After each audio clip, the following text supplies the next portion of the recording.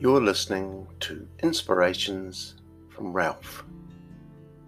Christmas, what's it all about? Part 4. Everyone. A bunch of shepherds who were in the field had a visitation from an angel. In Luke 2:10 it says, But the angel said to them, "Do not be afraid. I bring you good news of great joy that will be for all the people." Luke 2 also tells the story of Simeon. He was an old man, and the Holy Spirit had told him that before he died, that he would witness the Saviour, Jesus. And this is what he said in verse 30 of chapter 2. "For my eyes have seen your salvation, which you have prepared in the sight of all people." For all people, both of those verses say. We must understand the implications of this. In both verses, all in the Greek is not limited. It goes wider than just a select few. The Greek word is pas, P-A-S, all, any, every, the whole. And the word for people is laos.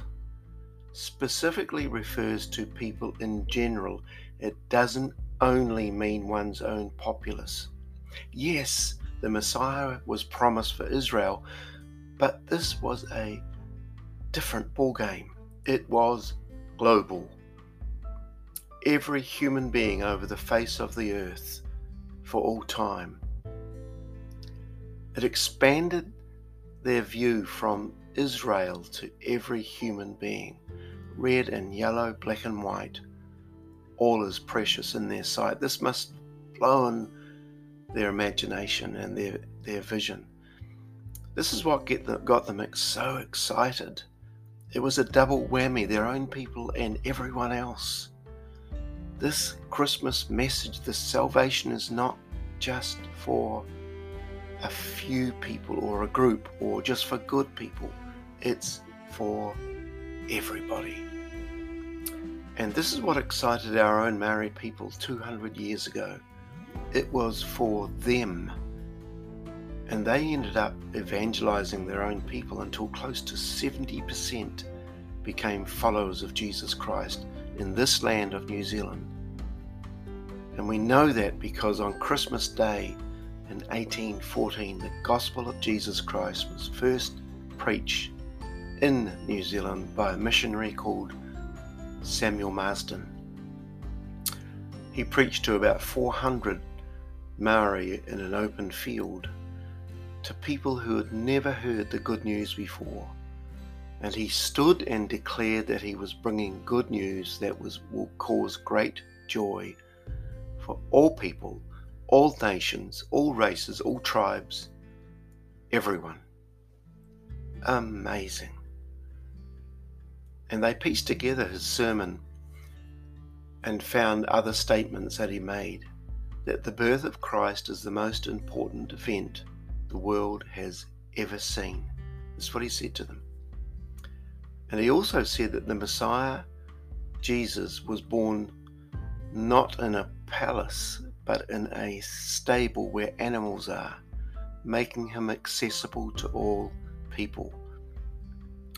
You see, the God who came to earth did not come in a raging whirlwind or in a devouring fire or in an earthquake.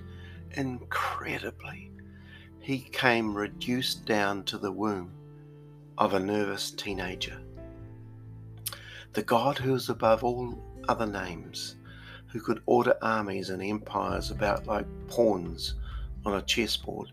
This God emerged in Palestine as a baby who could not speak or eat solid food or control his bladder, and who depended on a teenager, a young girl 13 or 14 years of age, for shelter, food and love. And so this means that anyone can come to him regardless of their status. or who they are, or how much money they've got, or how much power they wield. Anyone can come to him. God is approachable. Samuel Marsden also prayed a prayer, and I want to end with this. He said, "And I fervently pray that the glory of the gospel would never depart from its inhabitants until time should be no more." Wow. And he was talking about New Zealand. God bless you.